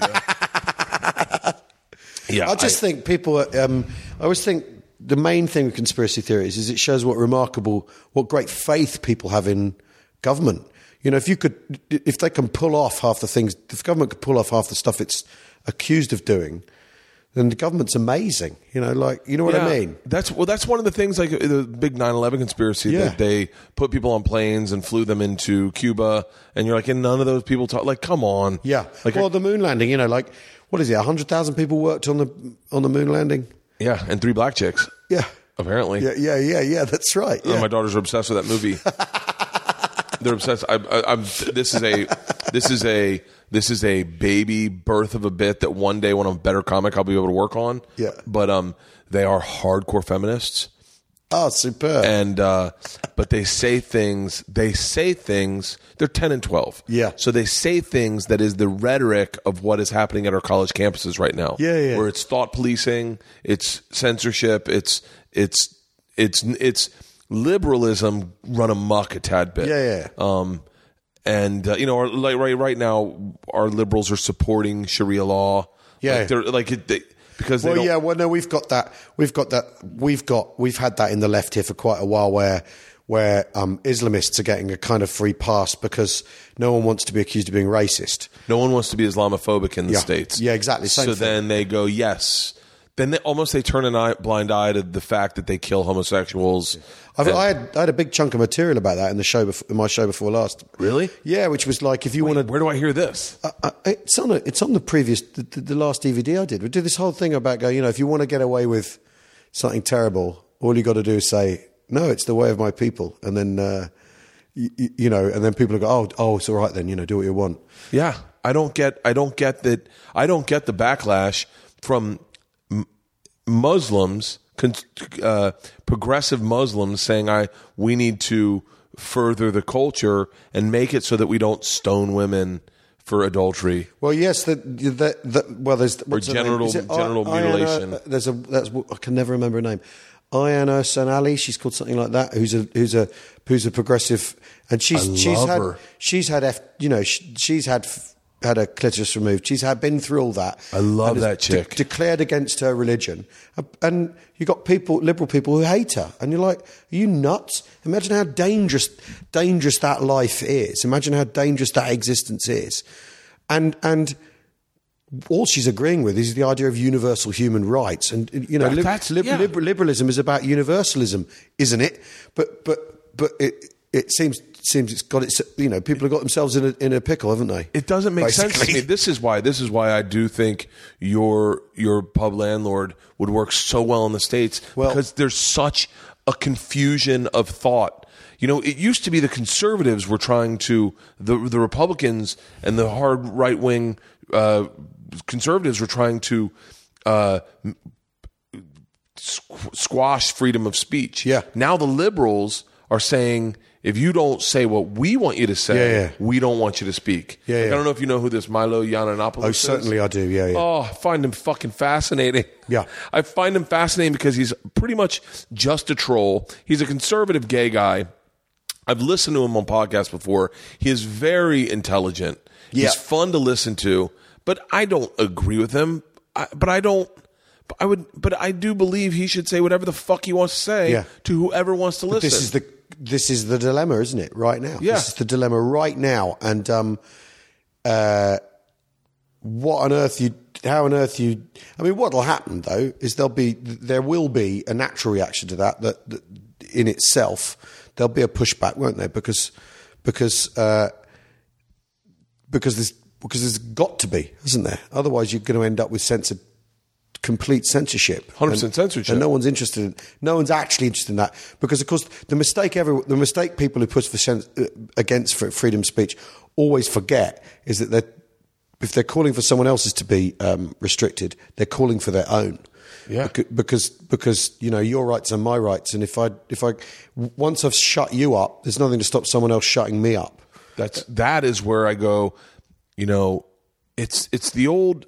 It's like maybe not. Maybe it's not this adage, but like, be careful. It's better to date the devil you know. Yeah. It's like, okay, dear transgendered, non-binary students. Yeah. Who don't want Milo Yiannopoulos to speak, guess what? When you censor that speech, the person that's going to love it the most might be Donald Trump. Yeah. And I promise you in a second, yours will be the first one he takes away. Oh, yeah. Because by the way, no one wants to hear from that minority of the population. The number of transgenders in people in the United States is smaller than the number of albinos in Tanzania. And so I guarantee you that and so like I just don't get it. Like I don't talk about politics much on stage, only because I go, you just end up looking bad, like for me, because I'm a big party guy. I tell big stories. People are like, listen, man, I came out to party. I came out to have a good time. You blew me away at the statement. You forget how little people go see stand up, considering to what we see it. Yeah. And I'm like, this might be their only fucking time this year, or ever, or ever. Yeah, I mean that could be that's the thing. But you're right, and there is a real problem with this. I mean, my daughter's 17. And I remember we were talking about offence, and I said, well, come on, the way you can look at it is offence is there people take offence, don't they? They don't have a right to take offence; they choose to take it. She's going, you're just playing word games, Dad. And I could hear her trotting out like a standardised reply to that idea. And I know that idea is a standard idea as well. That people take offence and no one has a right to be offended and everything. But you could hear that she'd equipped herself with the standard reply. And then we were talking about it a couple of days later. She goes, no, that's actually, you're right. That's bullshit. The thing I was trying out on you, that argument that if there's no right to say offensive things, there's no right to say anything. Because anything is offensive if you decide to make it so, isn't it? Absolutely anything. And if you get into religion and blasphemy, everything's blasphemous if it doesn't agree with that religion. We've got this problem with blasphemy here. But just what's blasphemy is when you talk bad against God. Yeah, when you talk about when you disrespect a religion, basically. Yeah, and we used to have blasphemy law here. Really? Yeah. But that was built around the Christian church, because the church is part of the state. The Anglican Church, the Church of England's part of the state here. So it had legal protections built in. And they were got rid of, I think, maybe 50 years ago. And there's been a pushback since to try and get it for other minority religions. You're kind of, fuck off. And there was quite a robust campaign against it, 3-4 years ago. I can't remember. I think I signed a petition, but you're just thinking, this is just fuck off. No argument really with it. Just like fuck off. Don't tell me what I can and can't say. And the thing is, I get that there are things that are rude and things you don't say at dinner parties and things that. But the moment you start saying that it's illegal to use certain kinds of speech, you are screwed. 100 fucking%. And we don't have the First Amendment here. We don't have it. We've got this sort of weird thrashed out version of freedom of the press, but we don't have a First Amendment, so we don't have that protection. What does that look like? Well, it looks like because we don't have a written down constitution here. We have this sort of amorphous set of traditions, and some of it's written down, and some of it's all really old. I'm so happy that you rightfully assume what I don't know, because I'm like, I had no fucking clue. Yeah. Well, we don't. We've got this weird, like there's a lot of precedent, and there's old stuff that suddenly is important and then disappears again, and then just establish practice in our government and all that sort of thing. But we don't, like I said, we don't have. So there is no First Amendment. We have no First Amendment rights in this country. So there's this really weird version of press freedom we got. And we had a big scandal 3-4 years ago with people hacking telephones and spying on people in the media, like newspapers doing that. I heard about that. Yeah, and the police got involved in that, celebrities got involved, and some of the papers behaved disgustingly. But then the next thing was it The Sun? Yeah, it's The Sun and the News of the World, and the News of the World, which was a big Sunday newspaper, scandal sheet, got shut down. Rupert Murdoch, the scandal was so massive. I remember this. Yeah, the scandal was so massive, he closed the paper because they'd hacked a girl had been murdered's phone. To see what messages, if there were any answer phone messages on it, while she was missing, and the scandal became so enormous that Murdoch shut the paper down. That scandal is a terrible business. But the next thing you got the government going, or bits of politicians saying, "Well, yeah, we should control the press." Actually, and you're like, "Hold on a fucking second, yeah, no, we shouldn't." And especially with the internet. And I was involved in this thing called the Twitter joke trial. Yeah, you tweeted what they deemed an obscene. No, he tweeted what they deemed to be a terror threat. So it's this guy. That's right. And this is when they were like. Wait, tell me all of this. All right, okay, I'll tell you right from the start. This is a good story because it's really mad, right? Yeah. This is 5 years ago, so it's or 6 years ago, 5 years ago. It's when Twitter. When I got 400,000 followers, something like that now, and at the time I had 3,000. Twitter was miniature at the time, and there was this guy called Paul Chambers, who was a trainee accountant, and he'd met a girl on Twitter who lived over in Northern Ireland, and he was going to go see her because they were finally going to go meet, Paul and Sarah, and he goes and looks and he was a week before he was going. He looks on the internet, looks at the weather at the airport he was flying out from, and it was snowing. So he tweets, "Crap." And the airport was called Robin Hood Airport. He goes, "Crap, Robin Hood Airport is closed. They have just over 7 days to get their shit together, or I'm blowing the place sky high." Right? It's a joke. That's a joke. It is right? a joke. Just over a week to get their shit together. As threats go, just over a week. Just over a week. It's a joke, right? And he'd been talking to her already in the mentions, joking about, "Oh shit, I can't come and see you. What if the weather goes wrong? I really want to see," like having a conversation. So the Sunday night, the off-duty security guy at the airport does a Google search or a Twitter search on what people are saying about the airport. Yeah. Right? Paul's tweet comes up. And I don't think anyone retweeted it or liked it or favorited it or whatever. Paul's tweet comes up and he's going, "Oh, blimey, that has the shape of a terror threat. I better tell my boss." So in the morning, he tells his boss. Oh, yeah, let's sleep on it. Yeah? Yeah. Exactly. Goes in Monday morning, tells his boss. His boss goes, "Well, the protocol, we've got to report it to the police." So they report it to the police. And the next thing Paul knows, the police turn up at his office and arrest him for a malicious communication under the Electronic Communications Act or whatever it was, of 2003, which is a bit of law written in 2003 or in 2002, I can't remember anyway, by the government at the time, the Blair government, because of 9/11. Because after 9/11 and after the war in Afghanistan, you had people doing websites where they'd film a 9/11 going, "Look at, isn't this brilliant? Look at the infidels copying it." And they'd have film of car bombs blowing up in Afghanistan going, "Another infidel bites the dust." Yeah. Well, that horrible shit, right? Horrible shit, but that has political context, but horrible shit. So they passed an act to get those websites shut down. Paul's tweet fell under that law, right? One way or another. Yeah. So he loses his job as a trainee accountant. Jesus. He's found. I can't remember. I think he was told. Maybe I can't remember if he was told to plead guilty at the time. But anyway, and he gets a suspended sentence, or whatever. Now, of course, he then wants to go and live with Sarah because by then they're having they're in a relationship. But she lives in Northern Ireland, where there's a long history of terrorism. And poor old Paul is trying to move to somewhere where they take a pretty dim view about people with terror convictions. Yeah, terror convictions.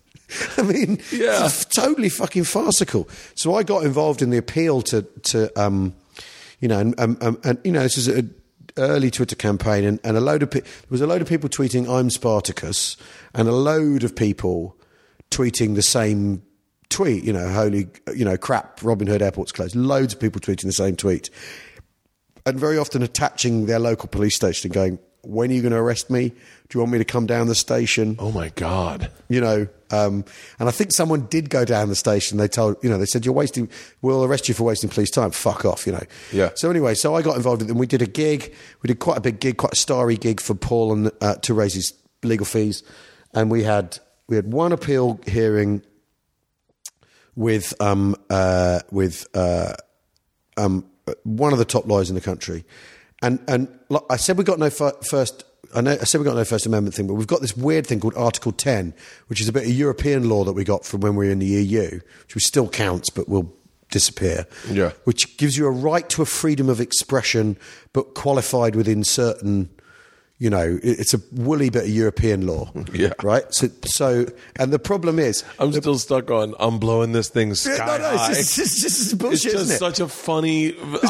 yeah. They got a week to get their shit together, or I'm blowing this shit sky high. And the thing is, all the papers said he made a bomb threat. He didn't. He said he was going to blow the place sky high. He didn't specify how. Yeah. And then you'd have people saying, well, it's like when you get to customs and they say, what have you got in your bag? And you go, I've got a hand grenade. And you're going, no, it isn't like that, because he didn't fucking do that. He made a crap joke on Twitter. Anyway, so we didn't win our first appeal. So then we had two judges and it drew. So we went to the High Court and got the Lord Chief Justice. You know, he decided to hear it. Yeah. Because there'd been a lot of stuff in the paper saying this is ridiculous. And what happened is it shifted from the papers going, well, he's a silly boy, to it the press realising that it was, you know, ridiculous. Yeah. And we got all the way to the top and defeated the government, and it was fucking brilliant. Yeah. But since then, people have been jailed for jokes since because their lawyers don't know that we've got this precedent, and they get them to say yeah.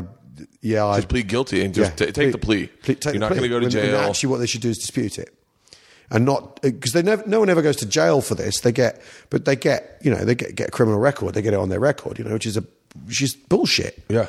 And there's some people. I mean, there have been some people tweeting really vile things, but still, you know, the freedom of speech means we now know that guy's an arsehole.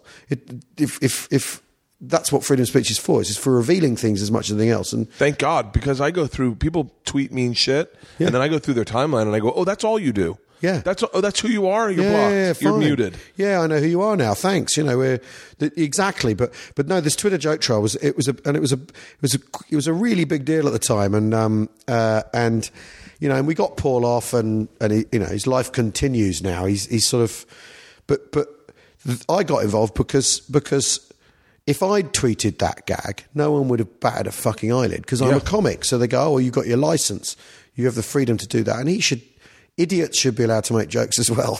Was your dad? Is your dad still alive? Yeah. Was he a conservative guy or liberal guy or? Well, my dad was. Well, that's a good question. He was in the military, right? Yeah, he was in the military, and then he worked at the railway when it was the state, when it was, you know, nationalised. It was the state railway, and in the army they all thought he was a socialist, and in the railway they all thought he was, you know, a conservative. So. He likes playing devil's advocate, my dad. So oh yeah, yeah. What does he think of the pub landlord? He loves it, and he does that thing. I don't know which bits I agree with and which bits are obviously just jokes. That's fucking great, which I love. And my mum doesn't like the bad language, but oh really? That's mum's for you, really. Yeah. Yeah. Oh, really? Yeah, she can't stand it. I know she can't stand it. Oh, by the way, your mum would hate my act. Well, yeah. Ugh. Just going, I don't know how you remember it all. That's what she was kind of, only, you know, and I'm kind of like, Mum, it's all right. That bit's good. But I do wish, because I used to have this this routine where I'd say cunt like 35, 40 times. Yeah. Well, I'd do this thing of two British guys talking about the weather and then talking about sports. Because in this country, it's a different word. it's not quite as offensive. Don't worry, I say it in my act. Well, cool, yeah, but I know because in America, with friends in conversation, drop the C-bomb, and they're like, "Oh my God, I can't believe you've." Oh, that's changed a tad bit. Oh, is it? Oh, good. Yeah, it's and I don't know what made it change. Maybe not to everyone. Like I just said it in Lexington, Kentucky, where you'd think that would it gets an audible gasp. Yeah. But I don't think it's as bad as it was 10 years ago. Well, before I did a lot of telly, I'd do it in a show and no one bat an eyelid in a live show. You do some TV and then you get a whole load of new people come see you and they're amazed anyone will say it even out loud, And I used it once in this show, the current show, right at the top of the show because I think what we've got to do is, set out my stall. Here it comes. Anything can happen from now on. And do all your hours turn into DVDs? This last one hasn't because the arse has fallen out of the DVD market. But I mean, are you recording them all and putting them online? Yeah, I'm recording all of them. Yeah, and put them online. We haven't recorded this one yet. I love it's the best thing. Yeah, I literally was going through. I mean, I watched your TED Talk. I watched. Oh, really? Oh, because it started with someone sending me one clip. Yeah. There's one guy, and he knows who he is. Because I put it out in the podcast, and I was like, I want to podcast someone, a British comic that I don't know. Yeah, and he sent me the clip. He's like, watch this, and fucking hit him up. And I watched it, and I was like, oh, nice. And then at first I was like, and then you were like, yeah. And then I was like, oh wait, this is a character. And then I was like, oh shit. And then I was like, oh my God, he shaves his head before he goes out on tour. Oh yeah, like that's fucking insane. Yeah, I'm not bald. I 2 weeks ago, I had a full head of hair and a beard and everything, and I get this thing. My partner, she's going, "Oh no, is it all got to come off?" And I'm like, "Yeah, people think I'm fat and bald, so I've got to give them that." God damn it. I'll tell you what, man. This has been an absolute treat. I could talk to you for... Likewise, we could talk forever, couldn't we? I could literally talk to you forever. I want you to come to the States, and I want you to do it. I want you to do some dates. I'll speak to my manager, and we'll talk to your manager and tell him, get into the New York Comedy Fest. I think they're probably booking that right now. Yep. When is it? I don't know, but it's. Right. I'm assuming it's probably summer. I'm just guessing. Cool. But or book a date at the Wilbur or at the Trocadero in LA in Philly. Yeah. But I think there's enough expats. Yes, you probably make up the numbers anyway, because that's the thing. When you go abroad, you kind of it's kind of weird. You're playing an I mean, the last time I was in New Zealand, I assumed it was all expats. It was only like half a dozen, but anyway, no. I wish I could come to your show tonight, but I've got drum business this evening, so I can't make it. No. It's fucking late. I'm regretting. I got hit up by a bunch of fans going, "You have to do a show." Yeah. And so I was like, okay. I was like, "There's no way I'm moving more than 100 tickets on Tuesday Wednesday, night? yeah. Wednesday night." And I go, because Wednesday night's the only night I can work. I'm going to some castle with the girls tomorrow, and so I go, I'll just do 100. And I got an offer for a 600 seater, and I was like, no, there's no way I can sell 600 seats. And then this sold out in like a matter of minutes. So that's what you want, though. You want the room to be hot. Yeah, but I felt really guilty that I didn't at least do a little extra work and see if there was something in between 100 seats and 600 seats. Yeah. Because I got a lot of people going, you're doing something else, right? And you're like, oh, fuck. I was like, I can't turn it into a work week. And then part of me goes, I feel like they just want to drink with me anyway. Yeah. So I was like, just meet me at a pub. Yeah. I'll put out a pub that I'll go in one afternoon. Well, how long are you here for? I leave Sunday. Ah, shit. Because I'd say I can't come out tonight and I'm working for the rest of the week. Otherwise, I'd say either we meet for a drink or you come see a show, but... I would love to see your show. But yeah, they're all out of town. Oh, yeah. This is the problem. It's the thing that sucks about being a comic. It's like the people you have the most in common with, the people that are easiest to talk to, you never fucking see. Yeah. Me and my buddy just went, my best friend's a comedian, very, very popular. He's getting a lot of traction in the States right now. You'd love him. His name's Tom Segura. He's so fucking funny. Yeah. And we did a big podcast with Rogan about losing weight, and we got a reward because we both lost weight. Joe flew us up to San Francisco. And we were like, and he literally the whole time he's like, we need to do this again, man. Like, we don't ever see each other. Yeah. Like, we only talk on the phone and we never spend any time. He's like, let's do a gig in New Mexico together. He's like, let's do a gig in Montana together. Somewhere where we don't have a following. Yeah. That you just go and do like a small theater. And Yeah. it's not one person's. I mean, he's going to overwhelm ticket sales, obviously. But, and we were like, yeah, let's do something like that. But, yeah, that's why I want you to come to the States. Okay. Well, Yeah. I'll talk seriously because it's a thing we've not got around to doing yet, and I do want to do. I mean, I do because the thing is one of the things I know what buttons to push here now, and I kind of know how to make that work, and I've figured that out for Australia a bit and New Zealand and everything, but never the States. And it would seem to me that's the last thing to, because there's a bit of me that thinks, we were talking about being lazy before. I can do this shtick here now for the rest of my life if I want to, and Yeah. it really doesn't involve. It involves I've got to sit down and do the work to make it to come up with it, but it's The tickets are selling themselves, and you can just show up. Yeah. It's all And that. it's like, So it'd be quite interesting to go somewhere where you walk on stage, you think, right, what the fuck is going to work? It would be cool to see. It would be cool. It would be a really interesting experience to go to a place like New York with a bunch of expats that would come out to see you, but a bunch of New Yorkers who I think would fucking eat you alive. They'd love you. They'd be like, I'm telling you, man, it's like there's so much connectivity to what that character's saying and what's going on in our country right now, and so much. Okay, well, I'll make the necessary calls, and it'll all be your fault if it doesn't work out.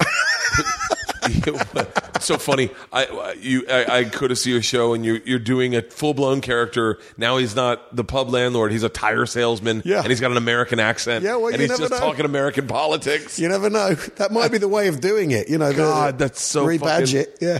Oh, well, dude, I really sincerely appreciate you doing this. I know, my real pleasure. It's very nice to meet you. I'll put this out next week. cool. And do me a favor. Where can all my fans that are straight like Ohio, California, Florida, Texas, who have never heard of you, where can they find all your stuff? Well, on YouTube. I mean, there's a YouTube is like you can find all his stuff. all my stuff is on YouTube. God help me. Yeah. All his stuff's on YouTube, and your Twitter's Al Murray. At Al 30. Murray. It's Al Murray. So it's at Al Murray. Al But Murray. the 318 is the people who voted for me. That's why it's on there. Oh, really? Yeah. The 318. What's Al people. short for? Alistair. I'm an Albert. Are you? Yeah. Everyone's making fun of me this week, going, "I can't believe you're an Albert." So you went for the Bert, and I went for the Al. Yeah. I could have got it up with Butchie. Dude, thank It's a you real so pleasure. much. I appreciate it.